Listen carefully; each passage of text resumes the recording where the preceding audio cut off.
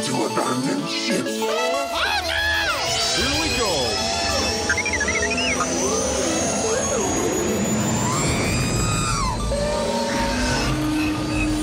Can I persuade you to join us for a drink? It's a tradition.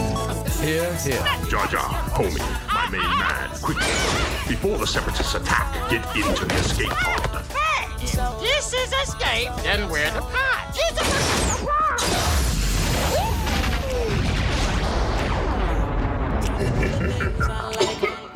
Welcome back to Star Wars Escape Pod and another episode of Rebels Talk, part 15, where we will be talking about Season 3, Episode 15, 16, 17, and 18.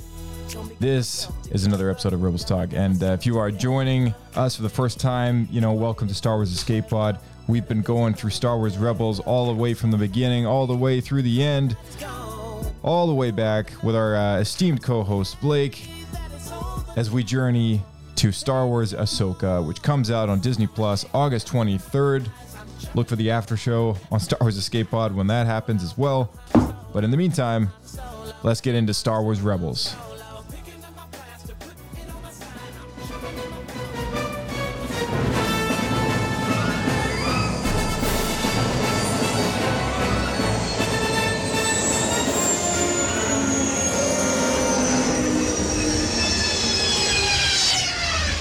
Another happy landing. Anyone in the Order knew Anakin Skywalker. Few would live to see what he became. Before the end of the Clone Wars, I walked away from him and the Jedi. In this war, you will face more than just droids. As your master, it's my responsibility to prepare you. I won't always be there to look out for you.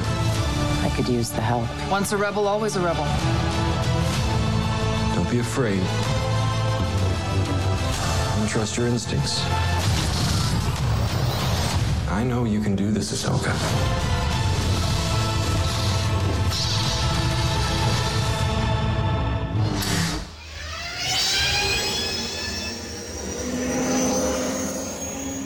All right, that was the most recent Star Wars Ahsoka teaser trailer, and we did say we were going to talk about it in the last Star Wars Rebels Talk episode of the podcast, but alas, here we are.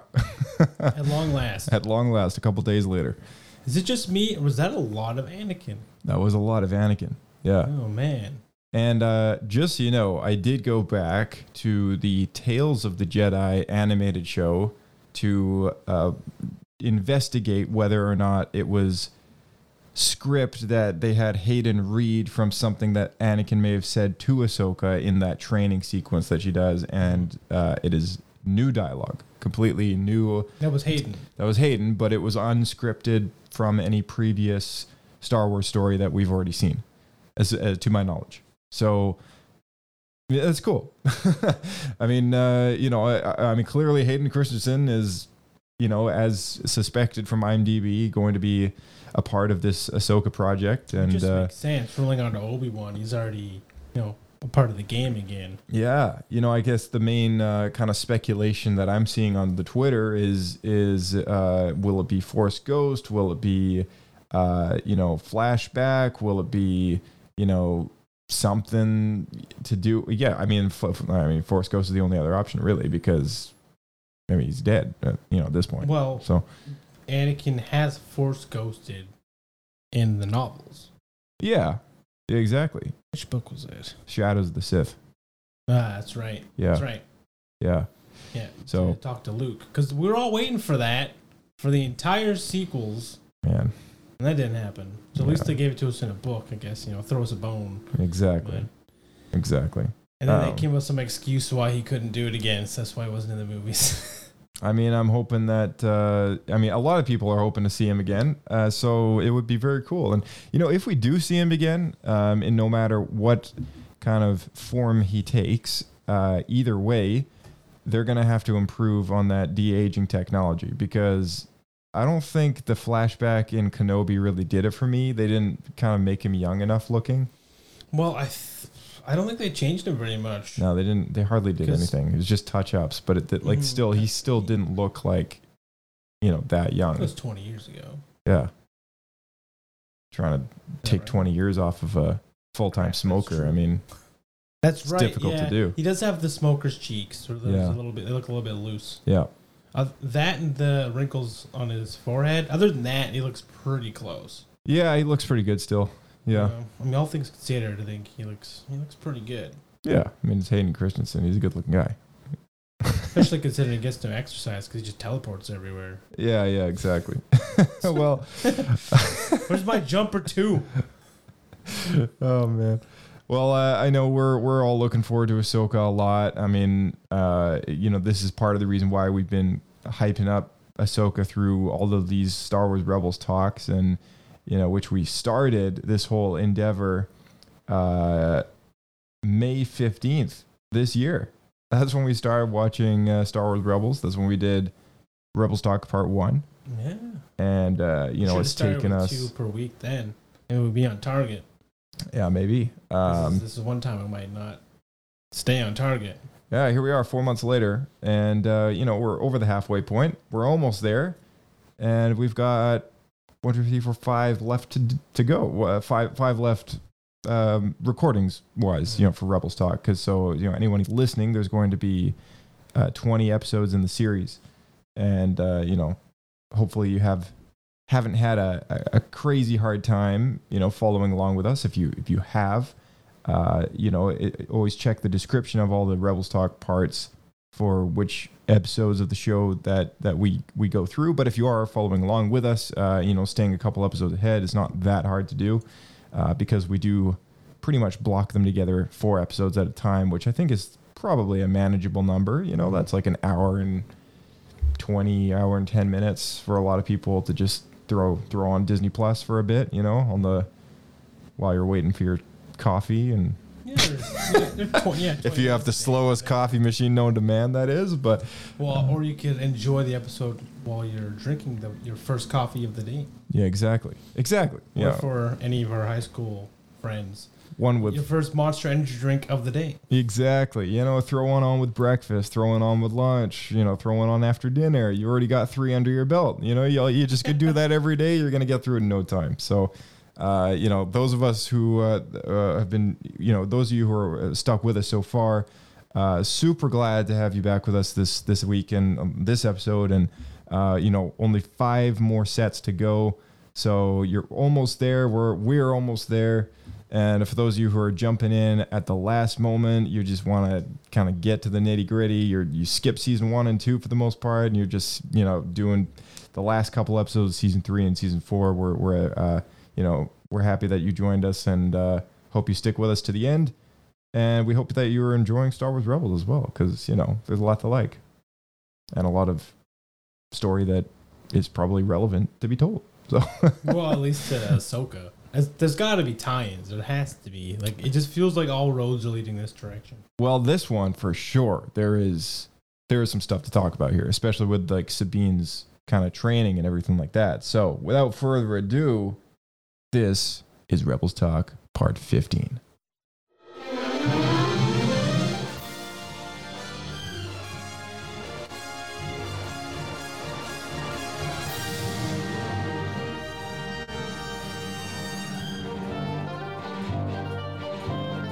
All right, and for those of you who don't know who that second voice is on the podcast, this is our esteemed host, Blake. Hello there!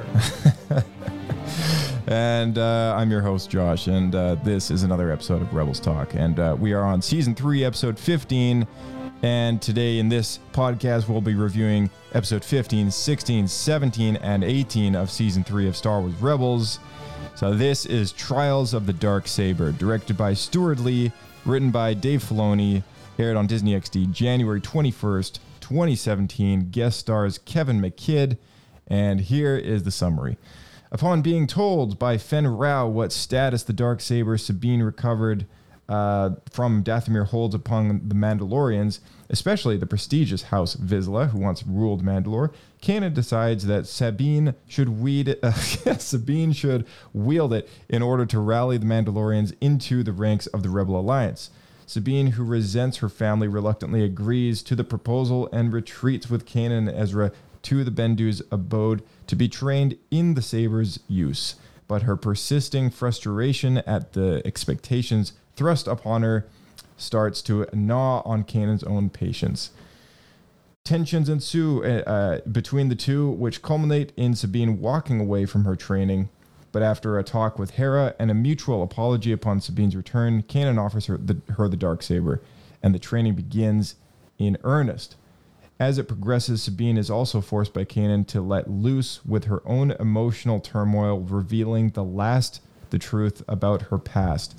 She felt guilty about what the weapons she designed in her time at the Imperial Academy had done to her own people, and that she wanted to make up for it by saving them from the Empire's clutches, only to see her own family turning their backs on her due to the fear of the Empire. Upon this difficult confession, Kanan, Ezra, and Rao profess their loyalty to Sabine no matter what course she will eventually choose. To talk about the history of the Darksaber, Sabine's maturity this season, and the importance of training. Check it out. In Trials of the Darksaber, we learn a bit more about the history of the Darksaber. How long has this history been developed? When the Darksaber was first created on Clone Wars, for a long time, the character Pre Vizsla that first wields the Darksaber in the show, he had what was called in Star Wars a vibro blade, which is not a lightsaber. When George saw that, he kind of said, yeah, I've heard of those things, but there's no way it could stop a lightsaber.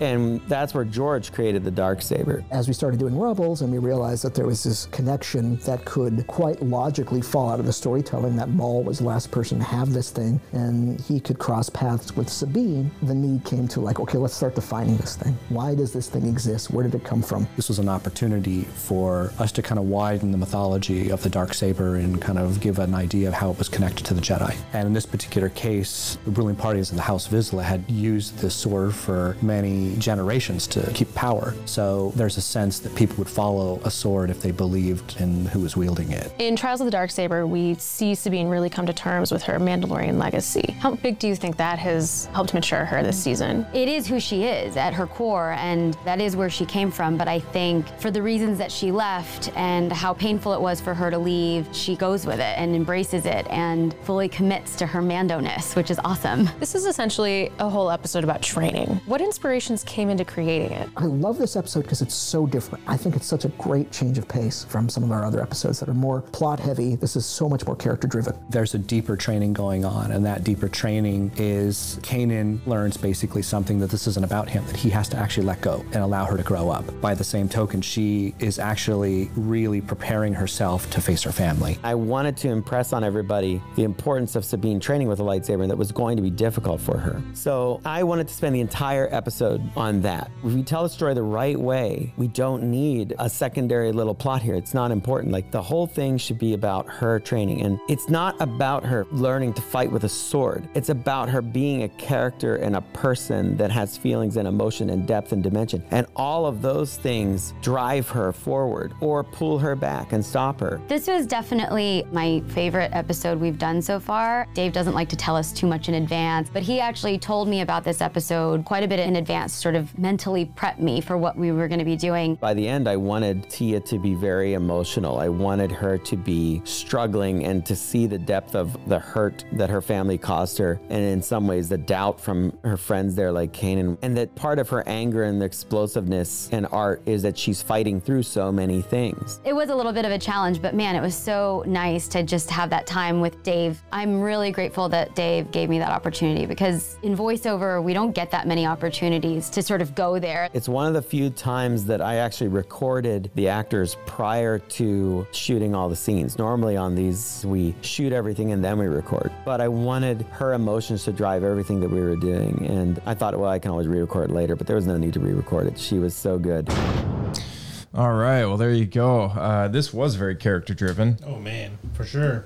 Yeah, I love that about it. And I know Dave said it's not necessarily part of the sword dueling, but in regards to Ahsoka, it totally is, because people have been seeing Sabine wielding Ezra's green lightsaber in the trailers, right? And I think there's a bit of a question when it comes to her eligibility to be a Jedi or to be an apprentice at all to Ahsoka, right? And that's a conversation kind of being brought into light again with this Star Wars Rebels episode. So we can get into that a lot. But yeah, I mean, to start, I think you're really like honing in on something here. Yeah. Because I think this episode, I think, ended up being a huge linchpin to a lot of the Disney Plus era Star Wars, because we're learning a lot about how lightsabers work, especially for non-Force users, and it tied directly into what happened to like Mando as he was trying to train with the Darksaber, and now it's going to tie directly into Ahsoka as well. Yeah. Through Sabine. Yeah, and so, you know, with her beginning this lightsaber training, you know, on behalf of Kanan and Ezra, I mean, we also see some interesting things that sort of come to light, which has been an ongoing debate for a long time, because when Sabine holds up the blade and ignites it for the first time, you know, she says it's heavier than expected, right? And Kanan says, I actually have an audio clip of that. Oh, maybe, yeah. Do you want to play that? Play that one first? Sure. I've also got the history of the Darksaber scene as well. Okay, yeah. Let's do that one. Let's do that one after here, because, like, okay. yeah. No, since we're on the topic, here, but because it seems super relevant to kind of everything we've really been talking about, especially recently as we're seeing the trailers. Yeah, it really does. During Mandalorian, this was a very common thing. We were talking about quite a lot. Okay, here we go.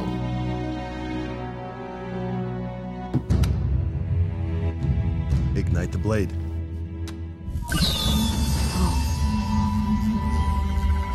It's heavier than I thought.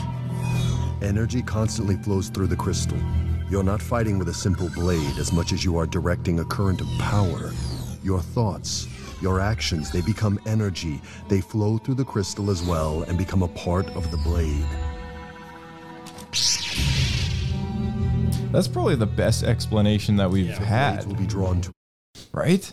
I was thinking that too, because we more or less get the same description from the Armorer, but Kanan explains it way better. Mm-hmm.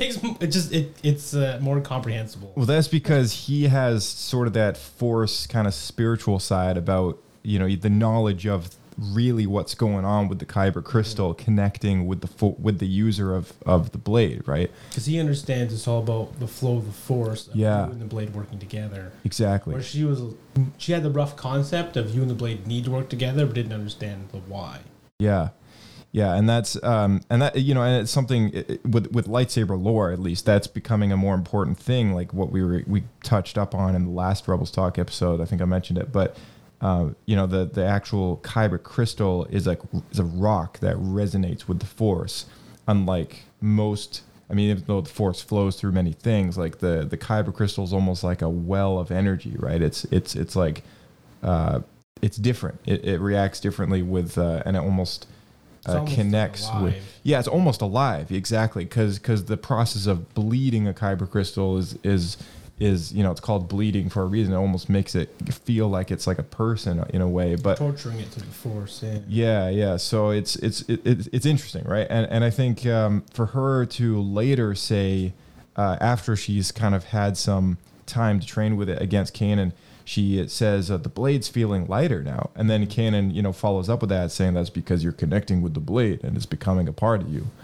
And how fast she makes that transition, though, doesn't that make it? They said that in this episode too. They were like, "You've come very far in a very fast, short time or whatever." Maybe because it's in her lineage. I don't know. Maybe. But like the blade, recognized her, just like the wand chooses a wizard. Yeah, something like that. And we've seen Bo-Katan wield that thing properly, right? Yeah. In season 3 of The Mandalorian, and Din Djarin has never connected with that blade very well. No, exactly. That's exactly what I was going to bring up. Is he trained with it for, I guess what we're led to believe is months, couple months, maybe years, and he never became attuned with it properly. Yeah, exactly. Just one more thing that actually I was going to bring up, but Kanan was literally about to mention it here in the recording. So I'm going to play one more second because I thought it was actually really neat. Oh, sure, yeah. Flow through the crystal as well and become a part of the blade.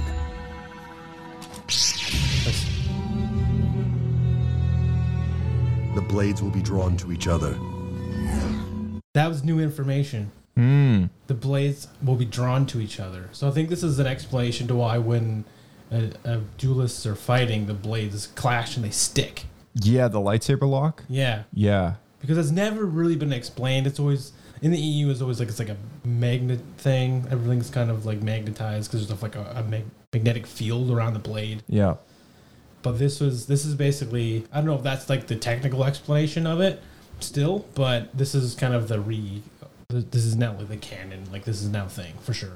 It's an interesting thing to say because there's almost a technical, physical sort of purpose behind saying something like that about the lightsaber blades, but then there's also sort of that other meaning that it has, you know, just like through the force, like the blades are drawn to each other, right? But you know, when you think about the sound effects of a blade sliding against another lightsaber blade, the clashing, it almost sounds like a sci-fi laser kind of Velcro ripping apart sort of thing. You know what I mean? Like there is a bit of a, you know, it's kind of like it feels like they're sticking, right? I thought it was more of like a electrical kind of, you know, crossing or whatever sound when they clash. Yeah, but like when they're lightsaber locked and then one of them kind of rips away, it almost sounds like it's like a tearing off of the like a electric-y kind of Velcro sort of. I need to look for it. I don't know if I've noticed that before. Yeah. So yeah, I mean, it kind of plays into that a little bit too, I guess. But yeah, that's great. It's pretty great point neat. to bring I up. wanted to bring it up because that caught my ear almost immediately when you said it. I'm like, that makes sense. Yep. I'm glad that they actually bothered to include that. Totally. And, you know, it kind of gives us sort of a long backstory reason as to why Sabine can hold her own with the lightsaber. You know, when we do see her in Ahsoka, I mean, clearly she's... just any lightsaber. Yeah, clearly she's like, you know, clearly she's pretty accustomed to dealing with a lightsaber blade, even though she's not a Force user. Kanan does say in this episode, the Force, you know, resides in all living things. You know, he says that to Hera, right? And it's almost like he's basically saying anyone can be trained to properly use a lightsaber and resonate with the blade because all beings are of the Force. Like everyone, without midi-chlorians, life would not exist, as Qui-Gon says to Anakin, right? Mm-hmm. So if someone's mind is open to it, right, one is essentially open to the Force and is able to, you know, perhaps use that in almost like a sort of like a battle meditation with this living crystal within the lightsaber. Mm-hmm. You know, perhaps that makes a difference when it comes to the weight of the blade. So I think as Sabine sort of connects with her inner, you know, like because as she's training, like she's kind of like she's unleashing all these like bottled up feelings, right? Mm-hmm. Like she's like explaining to us like why her family thinks of her as a traitor. Yeah, and all this other stuff, and it was really cool to see all that history kind of given to us finally at this point in the series. But it also, you know, not only was it like furthering her character, but it was also giving us a reason why she's just kind of advancing so well. And you know, I feel like a good reason for someone to not advance in their Jedi training or their lightsaber training or whatever is because they're emotional blockage. Which is funny because the Jedi trained to not be emotional at all. So wouldn't they be blocking themselves? Yeah, I don't know. I mean, like, I guess, I mean, maybe they make it harder on themselves. I don't know. I think that's why then they have to meditate more on it. I don't know. Yeah, who knows? Who knows? Where are my feelings? Oh, I think I found one. Sherlock Holmes would make a very good Jedi. Yeah, he probably would. Fen Rao knows of the Darksaber because he's Mandalorian naturally, and he shares the tale of the only Mandalorian Jedi to ever exist, which is Tar Vizsla. We did an entire What Happened episode on Tar Vizsla prior to the events of one of the Mandalorian seasons, I believe it was. So if anyone's looking for that, our link tree, go to the podcast description. There's a link there to our link tree. And on the link tree, there is something at the bottom there called Podcast Archives. And you can hit that link and access a giant spreadsheet where you can search the entire page for keywords using the Control F function on your keyboard. If you're on mobile, I think it's up in the top right-hand corner. There's a search page option in your browser app. And just search for TAR, T-A-R-R-E, and that'll bring up our Tar Vizsla, What Happened, and Mandalorian Season 3 Spec episode, which came out 2021, December 6th. And that episode is a full history of what happened with Tar Vizsla, the beginnings of the Darksaber, all that stuff that's relevant. But in the meantime, you have an audio clip as to kind of what Fen Rao says about this story. This is a specific explanation of it, yeah. Yeah, let's take a listen. What's this about? A lightsaber? Not just any lightsaber.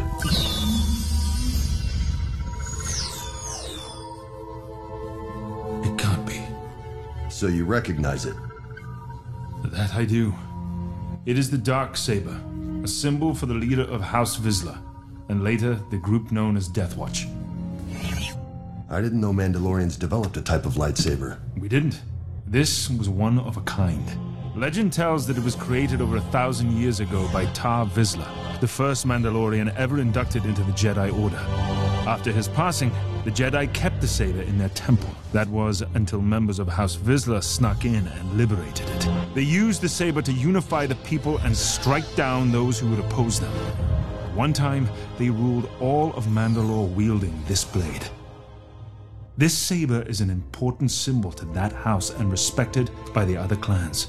I imagine Sabine was excited to recover it. You wouldn't know it. After we got back from Dathomir, she gave it to me for safekeeping and hasn't brought it up since. She doesn't want the responsibility. Kanan, if Sabine can wield this saber, she can reunite one of the most powerful houses in all of Mandalore. You're talking about raising an army. With Sabine leading it. All right. Well, there you go. Yeah. This animated short style on the wall, you get the shadows moving on the very Gandhi style Anakin cave vision. You know what I'm talking about? Yeah, for sure. Yeah. It kind of reminded me of that a little bit when I watched it again. I was like, oh, that reminds me of that 2D Clone Wars moment where Anakin has that vision in the cave and he gets all those tattoos on his body. That's and right. For anyone who doesn't know what I'm talking about, I'm so sorry. Sounds full episodes. Actually, they're on Disney Plus now. They are, yeah. So for those of you who want to check out the original Clone Wars animated show, it's under the Star Wars Vintage Collection, I think. Think so. And it's called Clone Wars, Star Wars Clone Wars, and not canon anymore. But it's considered cult classic within the fans. Well, Dave Filoni said he considers it like the stories are from the people's perspective of what happened. Right. So it's like in-universe legends. Yeah, in-universe legends, yeah. Which is a good way to look at it. It was cool. But yeah, just sort of a little callback there. I was like, oh, reminds me of that. We begin to see the start of Sabine's lightsaber training. Sorry, I already went into that. Just to touch on, because you brought it up again, just to touch on the weight and difficulty wielding a thing. I feel like this episode, what it was trying to do, and what they used, I guess they used the opportunity to do it, is to try to bridge the gap between the original trilogy lightsaber fighting and the prequel lightsaber fighting. Yeah. Because Mark Hamill, he often brought up, when working with George Lucas and the lightsaber duels, he wanted to swing the lightsaber fast because it was light, right? It's just like a training stick, essentially. Right. But George was like, no, they're very heavy. They're like broadswords. Because he was thinking they should fight more like old Britain, like the old like Western kingdoms, right? Yeah. And then in the prequels, he changed his mind to be more of a fast-paced kind of samurai fighting. So there's that huge discrepancy. I know a lot of people took issue with this around the time the prequels came out. So this, to me, felt like they took Dave specifically took the opportunity to try to explain why there's the difference between the two. Mm-hmm. Yeah, it was cool to see that for sure.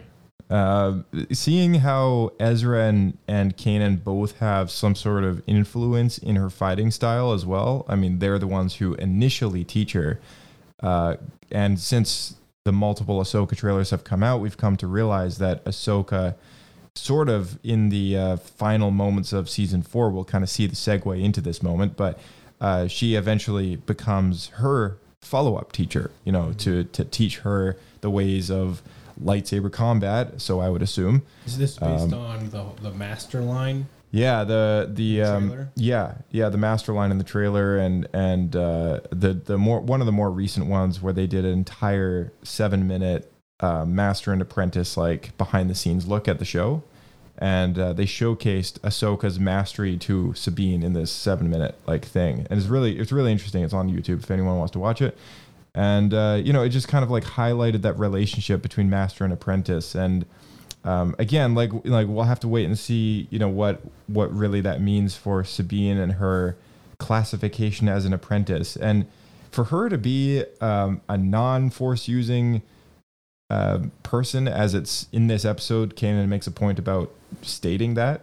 And for her to be a non-force using Jedi would be the first of her kind, in a way, right? Like, I don't know if she'd really be a Jedi then. She'd just be a lightsaber duelist. Yeah. Like, again, yeah, I guess it's like, what defines a Jedi? Is it the power? Is it like... not a Jedi either, so how would that make her a Jedi? Right. I guess so, yeah. So, I don't know. I guess we'll have to wait and see. Like, what exactly is she then? If she is an apprentice, then of what exactly? Yeah, it's like if you're an apprentice of something, it's usually a way or a trade or something, right? Mm-hmm. Like what is she an apprentice of? And I guess we're gonna have to watch Ahsoka to find out. So. Kanan admits to Hera that the Force resides in all living things, but she's blocked off to it because of her Mandalorian ways. He makes an effort to say that. So it's her Mandalorian way of thinking and her cultural attributes, I guess, that kind of get in the way of the Jedi mindset, because we're thinking about two very different factions and ways of living, right? The Mandalorian culture sort of clashes with that of the Jedi, and the way that the Jedi kind of do their business and the way that they think and the way that they operate. And it's two very different things, very different cultures, beliefs, so on and so forth. So it's probably the way they approach problems too. Yeah, totally.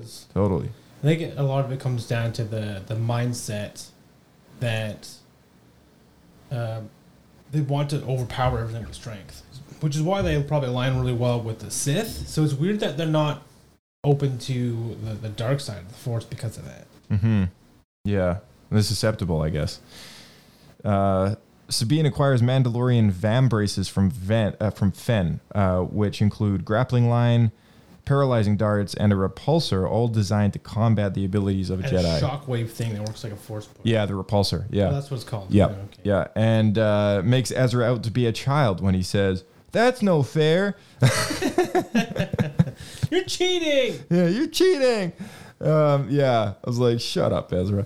But I don't know. I like the fact that they threw that in there. So I guess going forward in the series, maybe she'll make good use of these gauntlets, and perhaps she maybe still has them later on. Maybe we'll see them in Ahsoka. They get damaged in the first 3 minutes of them being on screen.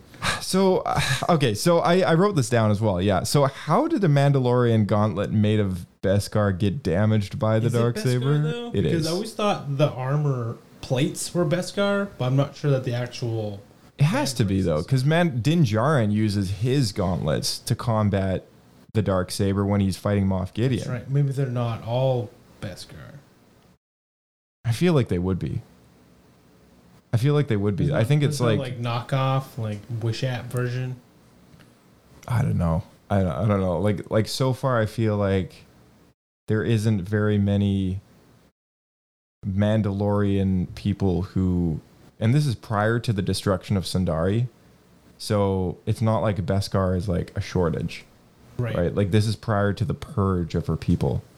So Moff Gideon has not had his way with belting it all down. Belting it all down, right? Because that's after Bo-Katan gets the Darksaber. You know, that's when he goes after Mandalore, speaks to Bo-Katan, has her surrender, gets the Darksaber from her as a symbol of her surrender, and then he goes forward with bombing all the people, right? This is after all this happens. Mm-hmm. So I don't think, like, Beskar is still very accessible by Mandalorian people still. I don't think Sabine would have gauntlets that aren't Beskar. I think it was just a bad effect. I think it was just like, in the story, they just were like, oh, we got to make it look like you got damaged. Like, let's just slice it up. Not really thinking forward. Tells me if you text or if you tweeted Pablo, he would reply with, not all Mandalorian vamp races are created equal.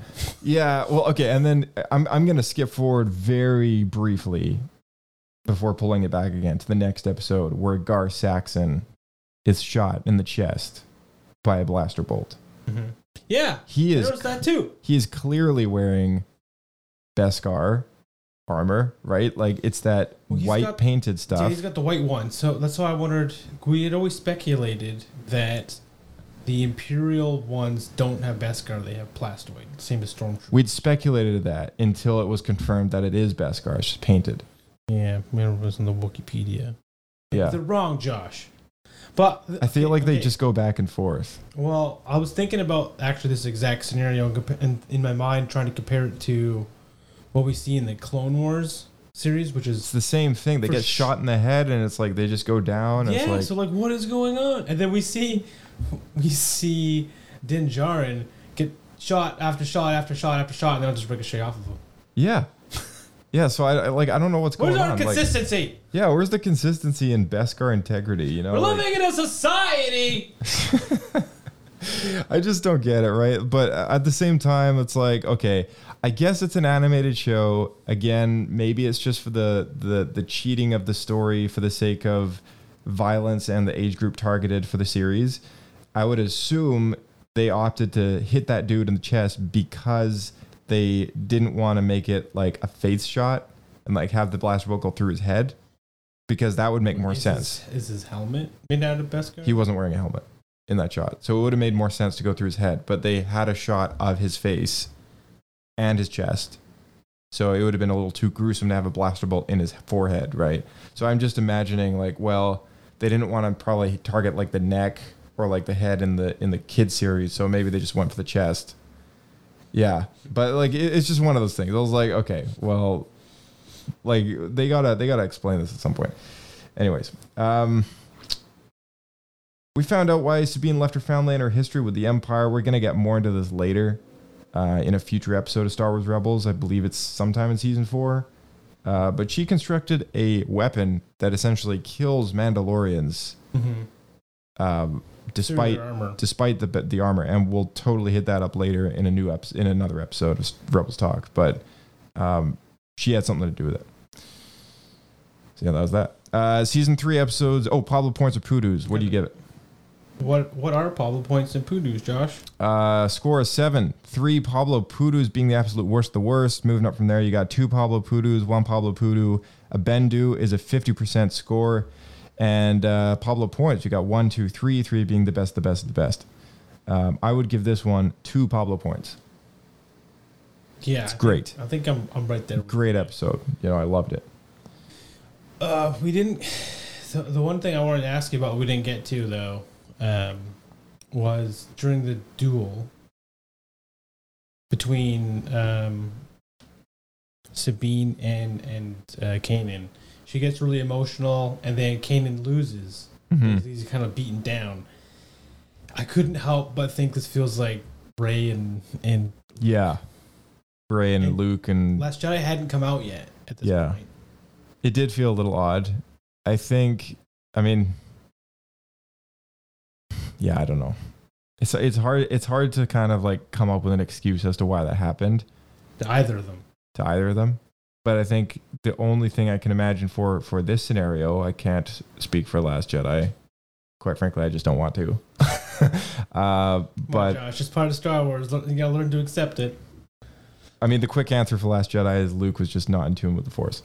Right. But this one, I would say, Kanan just kind of, I mean, he's blind, but, he probably was very briefly Be overwhelmed. Her emotions. Maybe? Yeah, I think so. Made him off balance. I think so. I think in an actual fight where his life wasn't on the line, he probably would have tuck and rolled out of it. More focused. And yeah, he probably would have been a bit more, this one, he was completely on the defensive. He was letting her take the attack stance because he was allowing her to unleash that side of her, right? Right. And it was important for that character to really be on the storytelling side of that fight, right? Both physically and emotionally. And that's pretty much the best way that I can kind of come up with a reason for in my head for your question, if that makes sense. Yeah, it does. I think that actually, that makes a lot of sense. I think that's likely what they were going for. Yeah. Especially because Kanan is blind, it makes sense that he's really reacting through senses, and if he's being overwhelmed by these waves of emotion from her, and someone that is, like you're saying, he's not in open combat that they're trying to hurt each other, like there's someone he's trying to train, he knows really well, so he's probably not guarded emotionally around her. Right. Yeah, exactly. So that makes sense.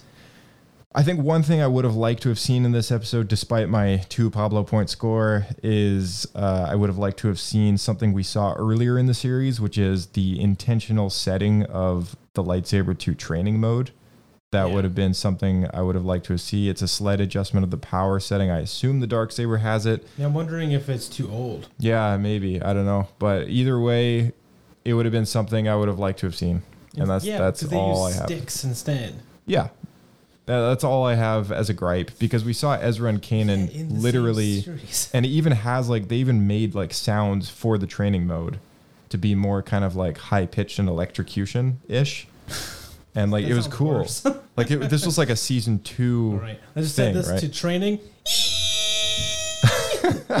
I think it was season 1 or season 2, but yeah, when he was training Ezra, they had it was in the Ghost, and they were hitting each other's lightsabers, and it was I'm just that's cool. I remember saying making a point of pointing it out and being that I liked that. Yeah, because it makes sense, because Padawans would have to training. Yeah. So I would like to see more of this going forward. Any training sequences with lightsaber, let's get that intentional hum and that intentional other look to it with it's got a foggy look inside of it, not so sharp, and anyway, yeah, just distorted. I liked it. It was kind of the one thing that was missing from this, but I thought it was a great episode. Put it up to the Darksaber's old. It doesn't have it. Yeah, sure. What would you give this first score? Yeah, 2.2 2.3. 2 1/3. Wow, that's pretty good. 2 north of 2 Pablo points, eh? Yeah, I like this one a lot. The reason though, the main reason is this episode is a linchpin to so much that's come afterwards. Yeah. So much of what we're gonna see. Mm-hmm. So it's so good. Yeah, I agree. Yeah, 2 and 2.3. It's pretty good. Mm-hmm. Okay, season 3, episode 16, Legacy of Mandalore, directed by Mel Zweyer, written by Christopher Yost, premiered on Disney XD February 18th, 2017. Guest stars Kevin McKidd, Ray Stevenson, Ritesh Rajan, and Sharmila Devar. Sabine and Ezra and Kanan and Rao travel from Adalon to Cronus in the Mandalore sector. So we got a new planet in the Mandalore sector in order to straighten out matters with Sabine's estranged family. However, the initial reception is quite hostile since Sabine is still considered a traitor to her family due to the defection from the Empire. Upon being presented with the Darksaber, Sabine's mother, Countess Ursa, allows her daughter to benefit a personal conversation. Allows the benefit of a personal conversation, but is still too fearful of an imperial reprisal against her people and her husband being held hostage to join the rebellion. So she decides to sell out to the Jedi to Gar Saxon in order for Sabine's freedom. Saxon, however, immediately goes back on his word and denounces the entire clan Wren as traitors to the Empire. Clan Ren and the rebels start fighting back against the Imperial collaborators, and wielding Ezra's lightsaber, Sabine engages in the personal duel against Saxon using the Darksaber. Sabine emerges victorious, but as she turns away from him, Saxon prefers to shoot her in the back. Ursa kills him instead, thus restoring her broken ties with her daughter, foreseeing the chaos Mandalore will face with the demise of its Imperial governor. Sabine and Rao decide to stay behind to help restore order, and for Sabine to find the one person who is truly worth leading her people into war against the Empire. So there we go.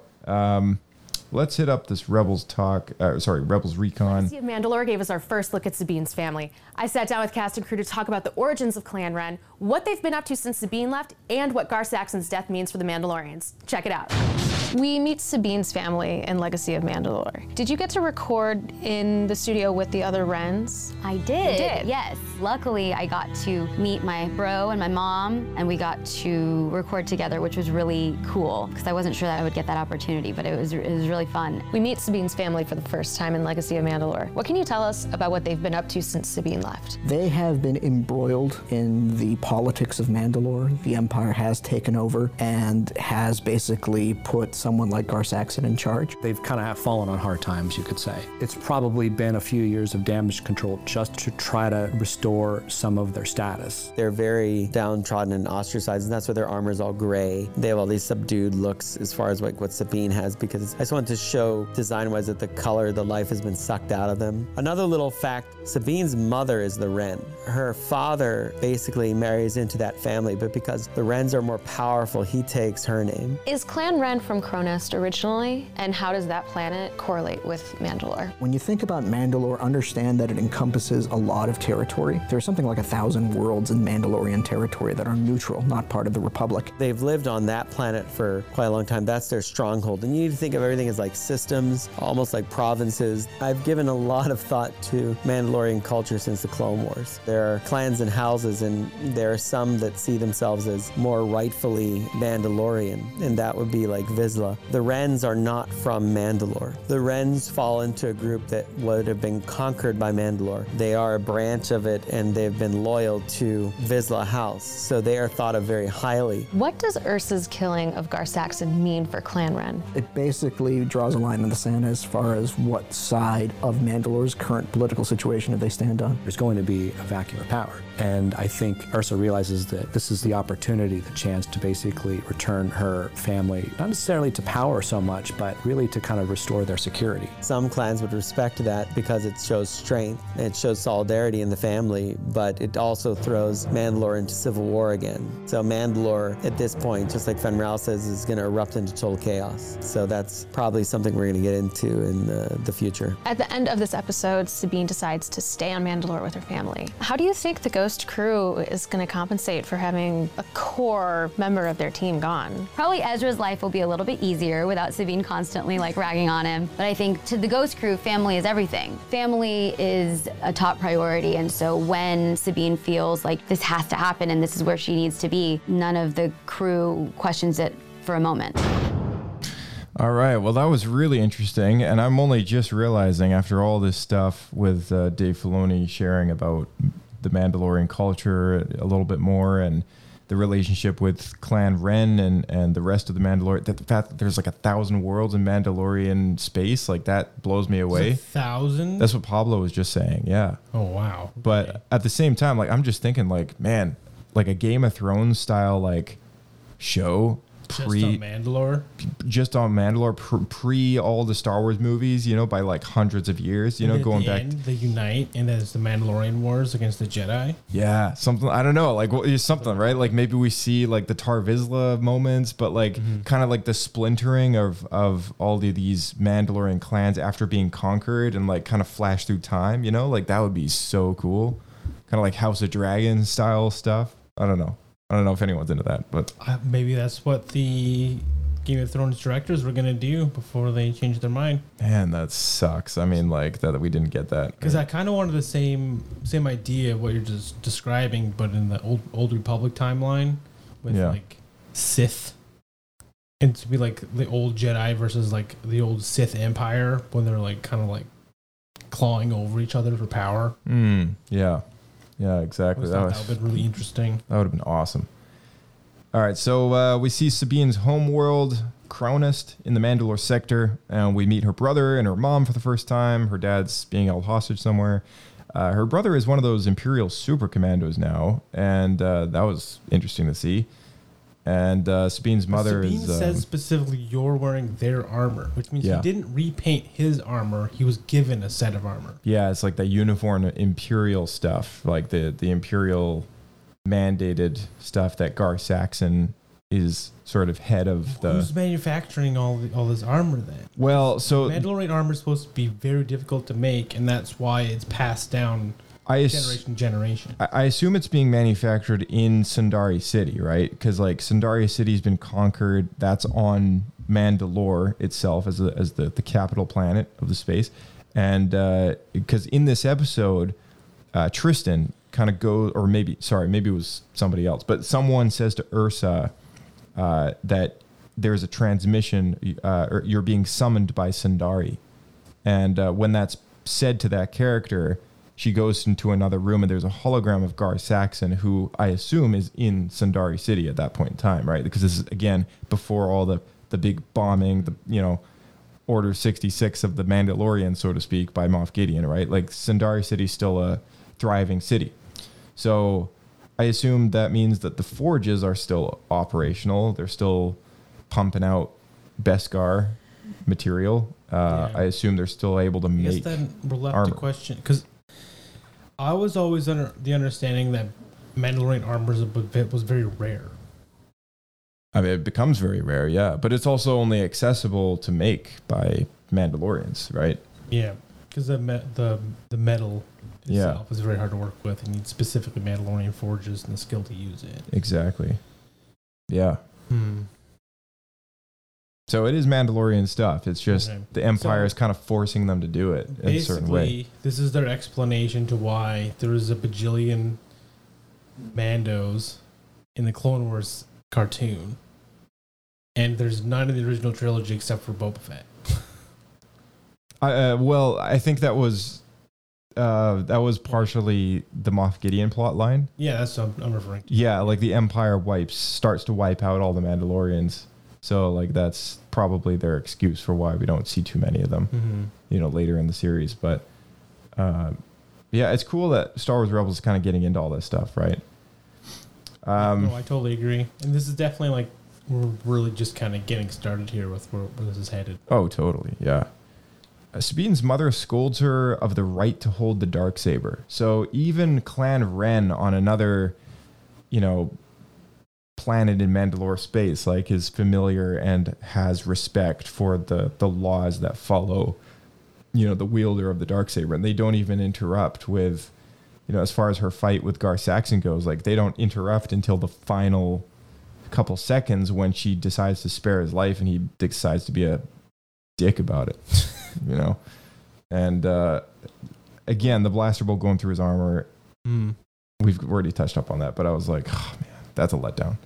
That was the only thing that stuck with me as like a piece of negative, for this entire episode. Otherwise, I liked most of it. Well, I got another one here that might annoy you. Yeah. So, did you hear what Gar Saxon's title is? No, I He's the... Slip me by. The Hand of the Emperor. The Hand of the Emperor. Do you recognize that title? Yeah, that's the title that Mara Jade held. That's Mara Jade's title. That's right. And Gar Saxon has it in this episode. They refer to him as the Hand of the Emperor, Gar Saxon. Huh. Interesting. I heard that. I was so disappointed.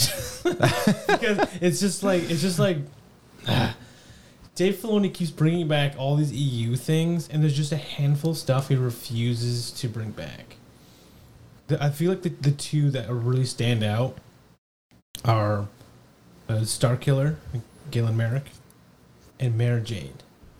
Those are really big, like, that's a bit like Thrawn level stuff, though. They're pretty big legends, weighty characters that I feel like people would expect a lot of. That's why, if it wasn't done right. Yes, but I also feel like those are the ones that should be top priority to bring back. Yeah. Yeah, I can see that.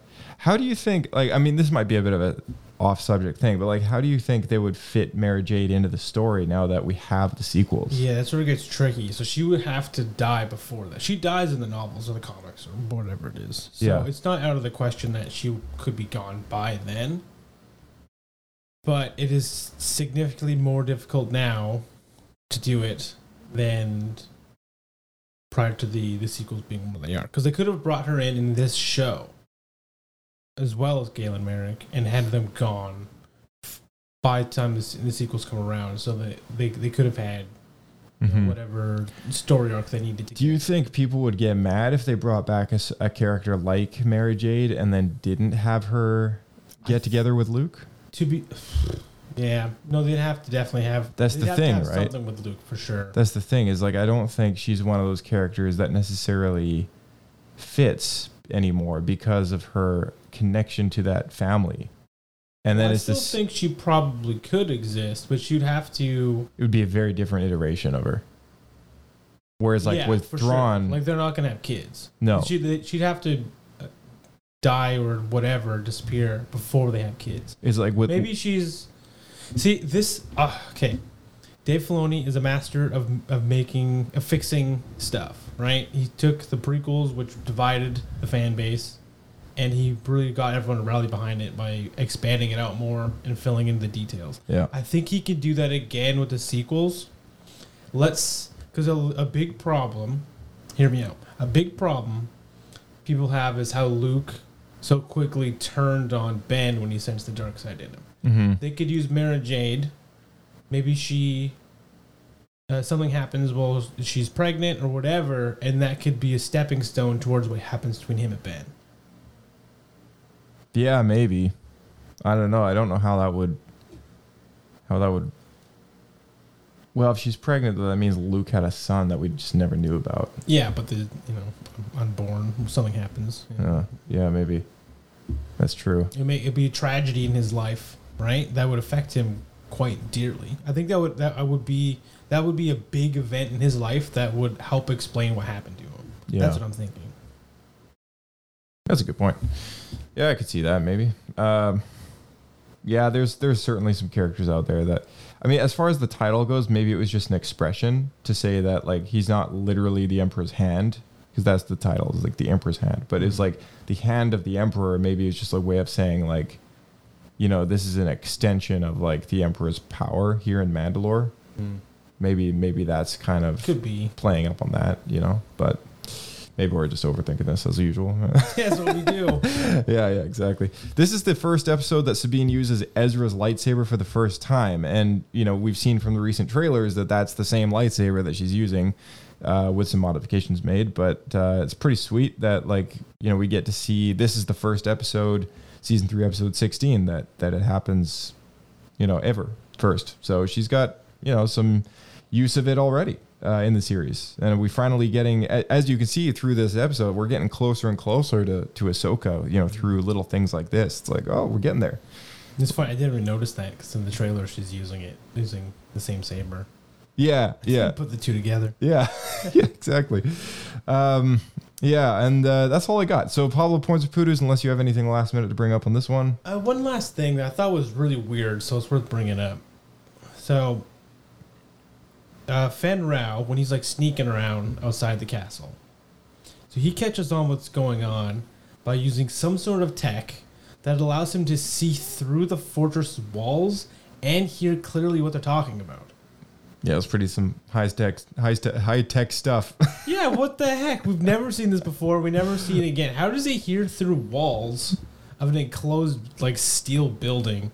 So I've seen some pretty intense spy movies where like they use like lasers to like pinpoint audio on the other side of like a glass wall or whatever. So maybe he was using some variation of that in the Star Wars universe. But it was no window.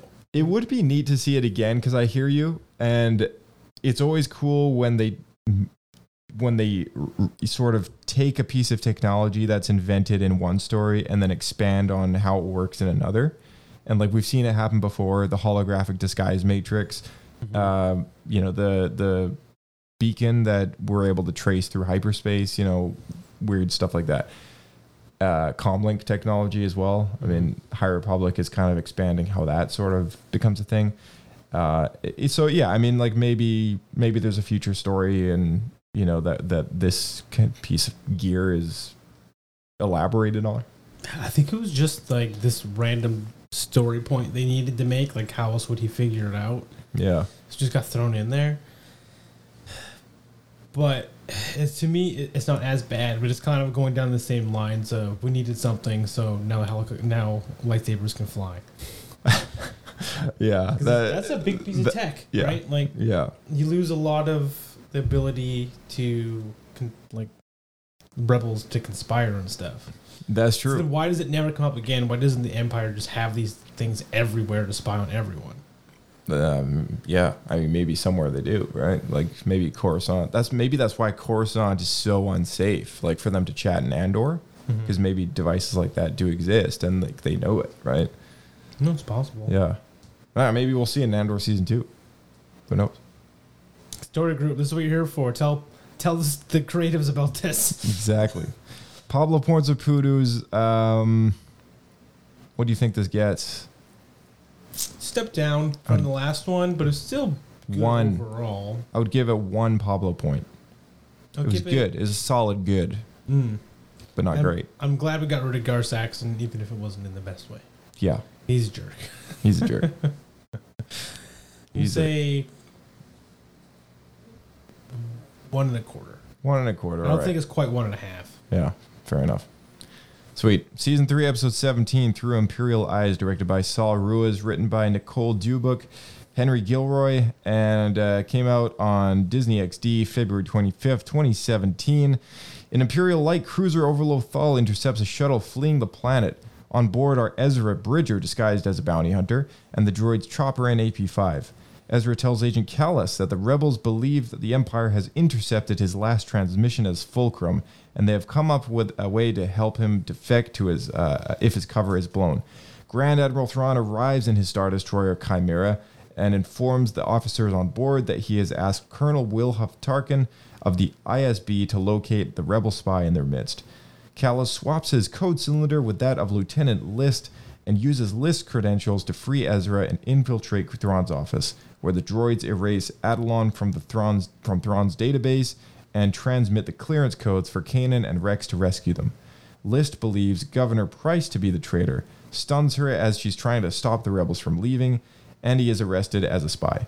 While List is believed to be Fulcrum, Callus decides to remain with the Empire, although the conversation with Yularen and Thrawn reveals that he actually knows that Callus is the spy and intends to use him to their advantage. Through Imperial Eyes gives us an inside look at the Imperial side of the conflict. What details did you have to pay particularly close attention to in working on this episode? The idea of really focusing on the Imperial side is something, I think there's been a lot of hunger from that in terms of the viewership, because there's a lot of fans of the Empire out there to see what their day-to-day activity is. But finally give Callus an episode. We really wanted to bring out how skilled these higher level Imperial officers are. And they're cunning, smart people. So while they're probably slowed down by their own bureaucratic processes, they're very efficient. Originally, I wanted to shoot almost entirely POV of Callus through the whole episode, but we decided that would be really tricky on our schedule to figure out and maintain. But that's where the first shot of it comes from, where he wakes up. You always run into weird things when you do a scene like that, because we don't have a Callus in sleepwear. We don't have time to make that kind of model. So if you look when you wake up, he's wearing his armor. So maybe he's just really proactive. He's always on the go. But in Clone Wars, we had to do Dooku in his pajamas. We put Ezra in some sleepwear later. It's like one of the things you never really think about. Colonel Yularen shows up in this episode for the first time since the Clone Wars. How has his job changed since he was a Republic admiral? The character is based on someone from episode 4. The very first time we see the guy who we now recognize as Yularen, he was an Imperial officer with the white tunic. And then so we reverse engineered him for Clone Wars to make him a fleet admiral. And now we're bringing him back to his original roots as that intelligence officer from A New Hope. As Yularen saw the Empire's face and standing change from a republic to an empire. He became more involved in something less conflict-oriented and more into spy and espionage. He was always a stickler for the rules, and I think that's really probably why he went into the ISB, which is sort of a cross between the CIA and the FBI for the Empire. You can kind of see that he definitely knows what he's doing. Thrawn seems to handle himself quite well in a fight. Is that from standard Imperial training, or is there something more in his background? We wanted to show that Thrawn as a threat is not just a cerebral threat. He does have a physicality to back things up as well. He's honed himself as a weapon. As someone who is a tactician, he probably has studied all the various martial arts. For the most part, I think he sees it as almost like a calming thing, a zen thing, and an exercise, but it also equips him well if he has to actually come to physical confrontation, which he may later in the series. We get to see Thrawn's office, and there seem to be some Easter eggs hidden in there. There are. The Holy Grail is in the antechamber that leads to Thrawn's office. He had a clone helmet, and for a while it was a blank one, and I just thought, well, why don't we just do something that will make some people obsess on it? So we turned it into Gree's helmet, which is the trooper that Yoda decapitated in Revenge of the Sith. We're not saying 100% it's definitely Gree's, but I've only ever seen that paint scheme on one helmet. We also have a bust of the species that Elo Asti is in Ep 7, and then the big one is the Ralph McQuarrie drawing of Lothal, or what became Lothal, which is the first time where we have directly used Ralph's art in final renders of the show. How long has Thrawn known that Kallus was Fulcrum? Did he really just figure it out, or has he been sitting on that intel? I think he's very careful to make accusations. I think that he would find a lot of facts before he did, especially someone as highly ranked as Kallus has been, and he wants to be sure. He's not just interested in saying, ha, I got you. It's more like, I got you, and now I can use you in this way. So Thrawn is more about this sort of delayed gratification of accomplishment, which makes him very different from a lot of the Imperials that we're used to. How will Kallus be an asset to the Rebels? He's a double agent at this point. It's intel and information. The risk is, with someone like Thrawn, is he going to be able to succeed for us, or is that risk going to be too great? How long can he pull this off? And what sacrifice is he going to have to make to pull this off?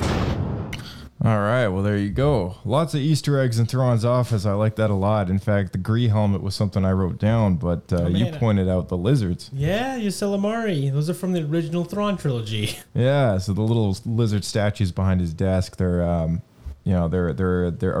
Legends, they're those lizards that they're actually creatures, and they prevent Jedi from using the Force around Thrawn. Like a anti-force bubble. Yeah. So if through the bubble you can't sense anything. Yeah, I'm glad they got rid of that for canon. What's funny is I think they pretty much just brought it back, didn't they? Well, they're just statues. They're just statues of the character. They're not actually lizards. No, but is there something in Jedi Fallen Order that has like anti-force capabilities? No, you're thinking of the High Republic. There's a creature that's able to. Yeah, there's a creature that's able to petrify the Jedi through the Force, and yeah, no, it basically they can still sort of. It basically disturbs. Yeah, you're kind of right. Like it sort of disturbs their ability to sense and stuff. That's why use the Force properly, kind of thing. That's right. That's why the villain keeps them around him. It's it's kind of weird. Yeah, we've definitely like we'll do a more in-depth conversation on that, I think, in the future, because it is a bit of a point of rabbit hole. yeah, a bit of a black hole when it comes to what can be said about something like that, but. Yeah, it's just funny. That was one of those things that they removed. I think Dave Filoni said when they brought back Thrawn for Rebels, like we can bring back this great character, but with the rule of the EU, we can cut out a lot of the weird stuff like the lizards. So then it's funny that first of all, they have an Easter egg homage to it here behind Thrawn's desk, but then they, of course, some novelist just brings back like basically the same thing. Yeah, like a altered version of it. Oh, well. Ezra's undercover uniform as a bounty hunter was pretty cool. Thrawn fighting against those sentry droids is pretty flex. And Colonel Yularen returns to the story. We last saw him in Andor most recently. And, as Pablo was saying, introduced to us as a reverse engineered version from A New Hope. They put him in the Clone Wars as Anakin's Admiral Yularen. And actually, speaking of which, I believe Admiral Yularen has something to say. Oh, does he? Yeah, right here on Star Wars Escape Pod. Star Wars Escape Pod is the Republic's choice of podcast anywhere in the galaxy. Leave a stellar review and tune in each week for more. Oh, thank you, Admiral. Well, I can't believe that came from the ISB. I know, right? I guess the whole ISB. They must all be followers listening to us. Exactly. Yeah, the whole empire. I mean, where's all reviews? Leave a review and they're hunting rebels. Tune in each week for more. For those of you who are still listening, Gree's helmet on display at Thrawn. You know, I like to believe that that's Gree's helmet. That's a pretty cool thought. This episode has quite the mole hunt going on. You know, thankfully it didn't come across as too cheesy because we've seen Hux, yeah. We've seen mole hunts happen in Star Wars before, and they've been less than appealing. I'm the spy. You what? No. But we also saw it in season. Oh, actually, you know what? Earlier in this season, I think when Thrawn went to that Lothal workshop, you know, when they were doing the ATST work and stuff down there, you're building all the ships and stuff like that. That mole hunt was sort of not that great when Mr. Whatever's his face is kind of blows up on a speeder and stuff. You know what I mean? It wasn't that long ago. It wasn't that long ago. I forget what his name is, but yeah, it's just they stole his land and then he had no chance. They arrested him and he was forced to work in this factory and then they blowed him up. Yeah. They blowed him up. Boom. Yeah. All right, so Callus is found out despite his efforts to cover up his identity at the end, mainly because Sabine's artwork on Ezra's frickin' helmet of the Lothcat design gave it all away. That was it. Man. That was the linchpin. That was the linchpin. That's what revealed him. So yeah. So whose fault is that then? Is that Sabine's fault or is that? So Zeb saves Callus and redeems him, and then Sabine and Ezra basically just kill him again. Yeah, pretty much. Stupid. All right, no, you know what? Yeah, sure. I'll give it one Pablo point. I'll be generous. That's very generous, I think. I was gonna say Bendu. Yeah. I was gonna say Bendu. You know what? Screw it, Bendu. I'm giving it a Bendu. Yeah, because like it was the whole like it was okay. You know, cat and mouse. Figuring out the mole thing was fun. I like more getting to Thrawn's head. Yeah, that was cool. In Yularen now being part of it too, I think is cool. But it's still very fillery. It is still very fillery. Yeah, it was like it was all right. It's just like it's a Bendu. No, I agree. I'll give it a Bendu as well. I'm just thankful it wasn't worse than that because most of these mole hunt things just always go awry. Like they always don't turn out very well. It's too cheesy. It's too cheesy. Yeah. All right, sweet. Moving on to the last one, unless you got anything more to bring up? Nope, that was it for me. Awesome. Season 3, Episode 18, Secret Cargo, directed by Bosco Ing, written by Matt Michnovitz, came out on Disney XD March 4th, 2017, and guest stars Genevieve O'Reilly, returning to her role as Mon Mothma from the prequels and Andor, Bonnie Wilde, Yuri Lowenthal, Phil Lamar, Josh Brenner, also played a character in Star Wars Resistance, Nico, whatever his name is.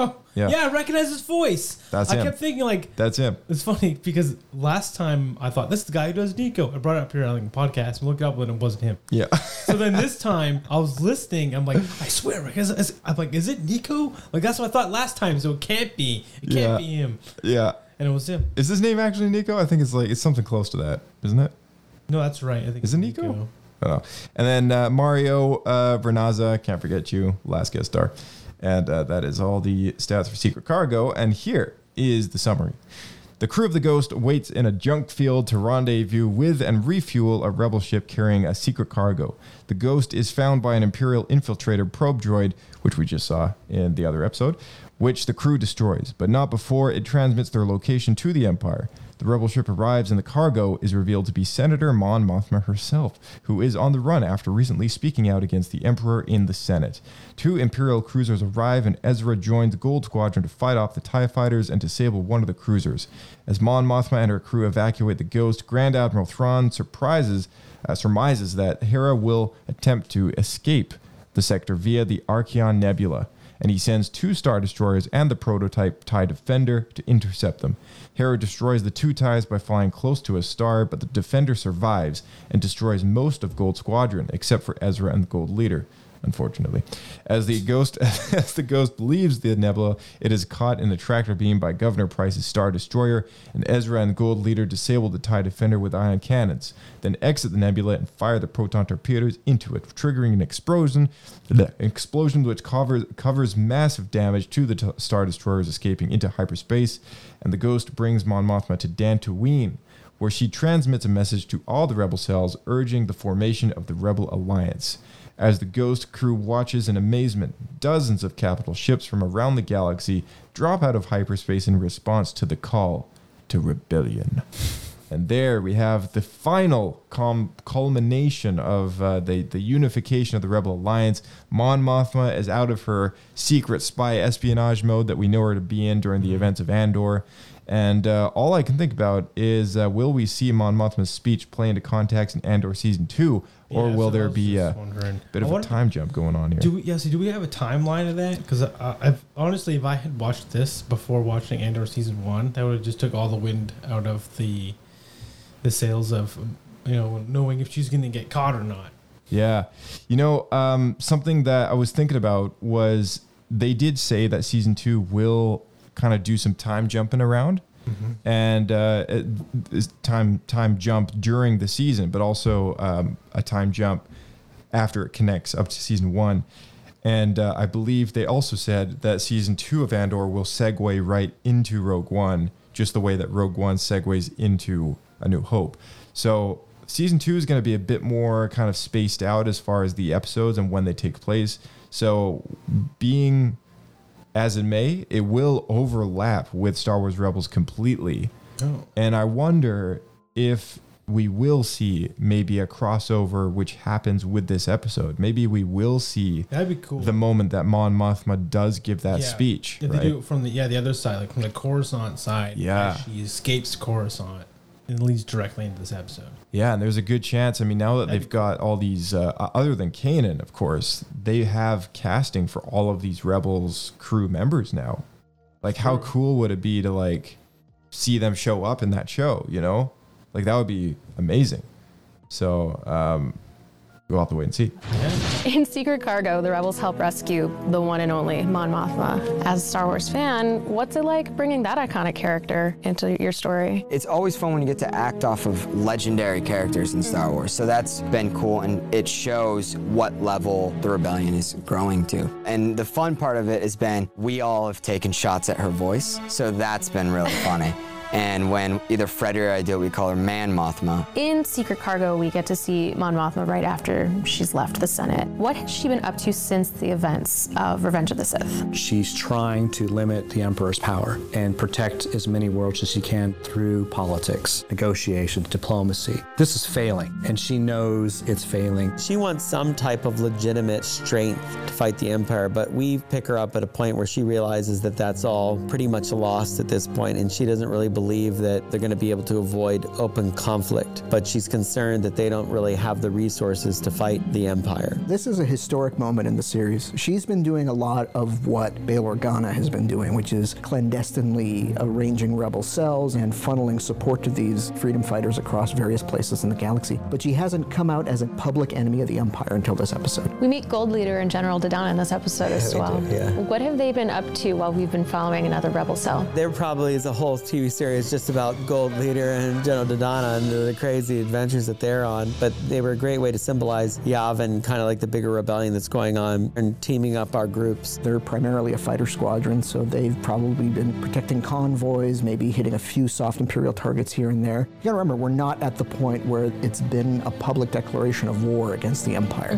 That really comes in Rogue One. So they are doing stealth missions, small things here and there. Mon Mothma discusses the idea of uniting the rebel cells. this. How does this relate to the Rebel Alliance as we see in Rogue One? This is probably a key moment where many of the characters we see in Rogue One coming together, they probably first came together in this episode. This is really about bringing all these various cells together and learning how to operate effectively together. But as we see in Rogue One, there's still a lot of disagreement as to how to deal with this empire. Producing this stuff is tricky because you're trying to make it all line up, but you'll see, as we go forward that there's more of a Rogue One aesthetic that influences Rebels, as I try to include some of the look of those groups. Is it safe to assume that much of the fleet that we see at the end of this episode is present during Rogue One? I would say a lot of it is. Maybe not all of it, because there's a few ship types that we don't see in Rogue One, so maybe they just weren't combat ready. Maybe they were off in the wings getting refitted for a future combat, but I want to think that everything that the Rebel Alliance had that could move, that could fight, was sent to Scarif.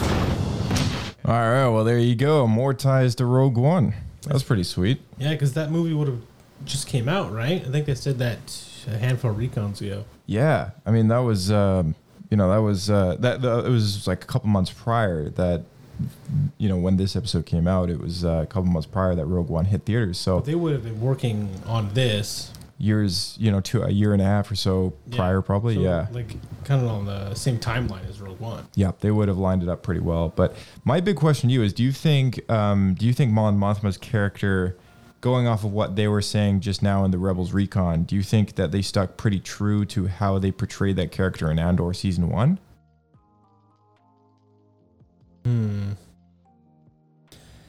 It's tough to say because at this point, she feels more like how I know her to be in Return of the Jedi. I would say she's closer to the Return of the Jedi version of Mon Mothma than the Rogue One version. But Okay. That's what I felt. Because I found the Andor one, I mean, we've seen some amazing performance from Genevieve O'Reilly, her playing this very stressed out character, dealing with all the secret finances for the rebellion and this and that, this is the episode where this is after all that happens. So she seems a lot more lighthearted, and naturally it is a kid's show. It can't be super depressing or anything like that, I guess. But, it's cool to see kind of the moment that she really comes out as a public enemy against the Empire and the Emperor himself, and basically criticizes him and then ditches, right? So, yeah, I mean, going back to that whole Andor Season 2 thing, it would be so cool to get an episode where that story plays out, and maybe we do get some appearances from the Ghost of the Crew, or if not that, maybe the characters that Gold Squadron, which are the ones that are escorting her away, and trying to kind of smuggle her away from the Empire. That would be cool. That would be pretty sweet. I'd like to see that whole thing. Yeah, that would be awesome. So, yeah, pretty cool. And Mon Mothma already knows of Ezra Bridger in this episode. So it would be very interesting to see if maybe there's any names thrown around at the very least, in Andor Season 2. That makes sense. Because we know from Andor, and correct me if I'm wrong, but she's more in a position where she's aware of all the different cells. Yeah. She's kind of one of the people orchestrating it all coming together. Yeah, that her and Bale and I mean, who knows what happens with Luthen.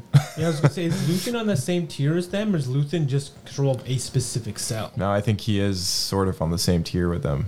Yeah, because we were talking about that during Andor after shows with Kirk, and this came up, and I think Luthen is on the same tier of power, but at the same time he's a lot more kind of in the mud, right?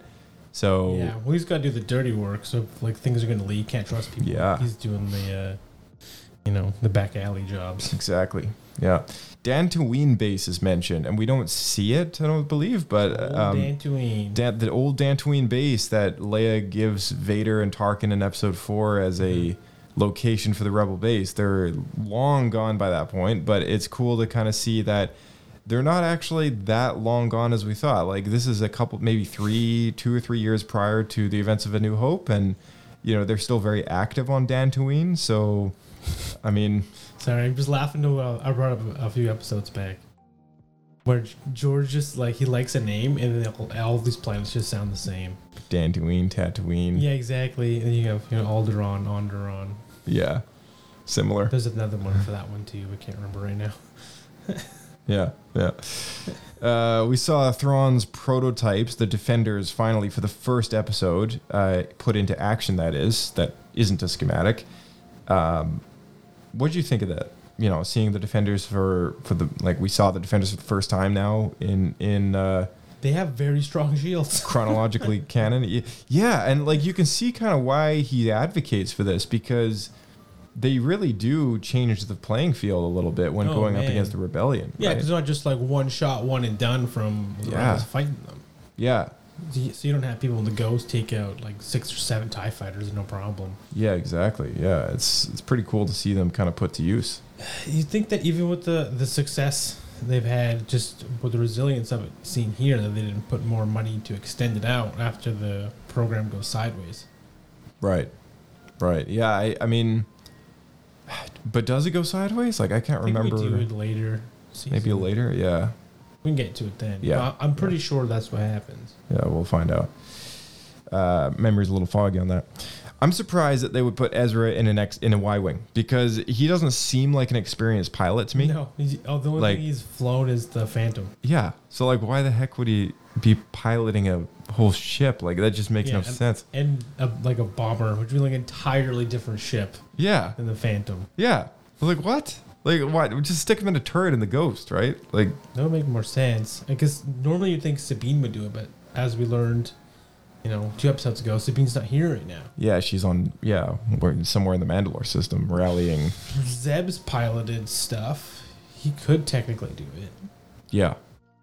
I'm not sure how experienced he is. But at the same time, you know what? Ezra is a Jedi, so he does have extra senses. Did he need to be on another ship, though? Because, like, I'm just trying to think. Like, is there a reason why they did it that way? So all the, Disney XD fans can feel like they're a part of the action, too? The relatability. I guess so. I don't know. Felt like it was a little unnecessary. Don't you like when 10-year-old kids, upshow the heroes of the original trilogy movies? No. I'm giving Ezra a hard time. I think he's like 16. I always give Ezra a hard time too. But the nebula blowing up, that was a really nice effect. Props to the VFX team on this. On the show, really, really cool. So many colors. Wrapping around the Star Destroyer, blowing it up, sucking it into the nebula. Cool. Yeah, awesome. Top notch stuff. Yeah. Because we see that in Rogue One, right? They do like a drive by one of the Star Destroyers, and they like use like the ion cannons on it. Oh yeah, that's right. It. I'm pretty sure that happens. The actual like star nebula though, when they fire the proton torpedoes into the star and it like goes all that like bit. Yeah, like that. That was really nice, super cool. That's smart too, right? Trying to use your surroundings. Yeah, very Batman. Totally. I loved that we saw the growing Rebel fleet. It's quite big now, and like Pablo and Dave were saying, this is most of the ships that we see in Rogue One on Scarif, because that marks the first big battle between the Rebellion and the Empire, and it's sweet to see all that stuff, and I'm still wondering where the Ghost was by the time of that battle, because at some point through Rogue One you do see the Ghost parked on the Yavin base, but then you see it gone again, right? So they weren't at the Battle of Scarif? No, I don't believe so. And if they were, no, you know what? I forget if they were. I think it is. Shot where you see it like fly by. Oh right, yeah, it is there. But then you don't see it again in A New Hope. So the question is, like, where did they go? And well, A New Hope, I think, is a specific cell. Maybe they went back. That's why there's just a handful of X-Wings. Maybe back to Lothal or something? I have no idea. But, yeah, who knows? So maybe that cell hasn't quite joined up yet. Because do we see any X-Wings in this? I don't think. Well, no, we see only the Y-Wings. Blue Squadron in Rogue One. Yeah. We don't see Red Squadron, though. You do see X-Wings, though. Only Blue Squadron. Right. Wait, no, we did see Red Squadron. Do you? Yeah, because I believe Red 5 dies, right? That's why Luke gets the call sign. I think so. If I'm not mistaken, I can't remember now. I haven't seen Rogue One in a while. Yeah, weirdly enough, I feel like we consume and talk about Star Wars so much, like on a weekly basis. We just don't always we don't always go.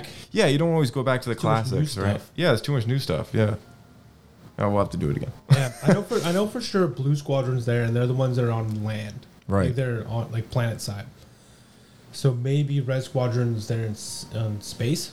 Yeah, maybe we'll do a Rebels Talk bonus episode, cap off the series with Rogue One. By episode 8 of Ahsoka. Yeah, exactly. But that's all I got. I would give this episode, I don't know. I think it was fun. Yeah, it was fun. It was good. I'll give it one Papa point. Yeah, I think one is fair. You know, it's like it's pretty good. It was pretty good, and I feel like it has a lot to do with Mon Mothma's story and the greater scheme of things. So it is interesting seeing her before she gets fleshed out in Andor, though. Yeah, it is. Yeah, so I think I'm really looking forward to seeing what they do with that. You know, how they tie all that stuff in. So, yeah. But man, do you have any last things you want to bring up before we start to close off? Just that I think we're gonna have to maybe get 3 episodes a week. I mean, we're going to be hammering these Star Wars Rebels episodes out as fast as can be. Well, hammer just keeps swinging faster because I realize our deadline gets closer. We are 1 week away. Is it that close, man? We're 1 week away.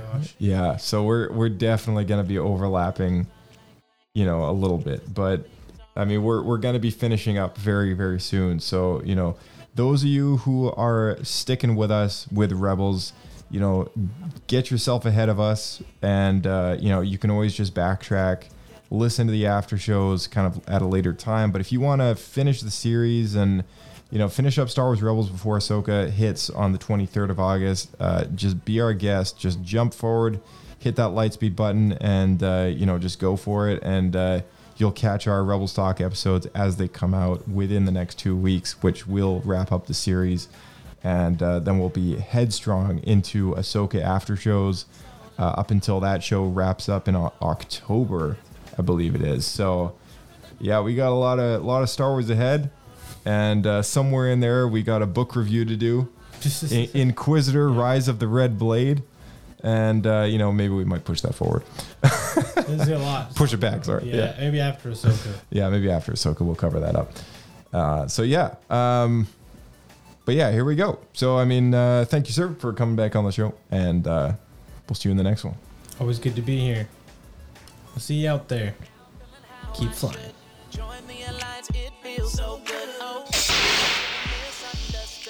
All right, and for those of you who stuck with us so far, thank you so much for tuning in to Star Wars Escape Pod and for another episode of Rebels Talk. It's so awesome to have you guys kind of tuning in multiple times a week at this point to stick with us watching Star Wars Rebels. I mean, it's exciting stuff. And up next on Rebels Talk, we have the following 4 episodes. Season 3, episode 19, 20, 21, and 22. That finishes off the remaining episodes of Season 3. So that'll be our next episode of Rebels Talk. And that'll probably be the last one that airs before Ahsoka, if we don't get around to squeezing in the first 4 episodes of Season 4, which are a set of two arc episodes, which is The Heroes of Mandalore Part 1 and 2 and In the Name Rebellion Part 1 and 2. So lots to look forward to. But in the meantime, check the description below for our social handles, the link tree, the podcast archives, and so much more. Use the handle at SWSK Podcast. Shoot us an email. Give us a review. We love you guys. May the Force be with you. We'll see you in the next one of Star Wars Escape Pod. Got stress no more.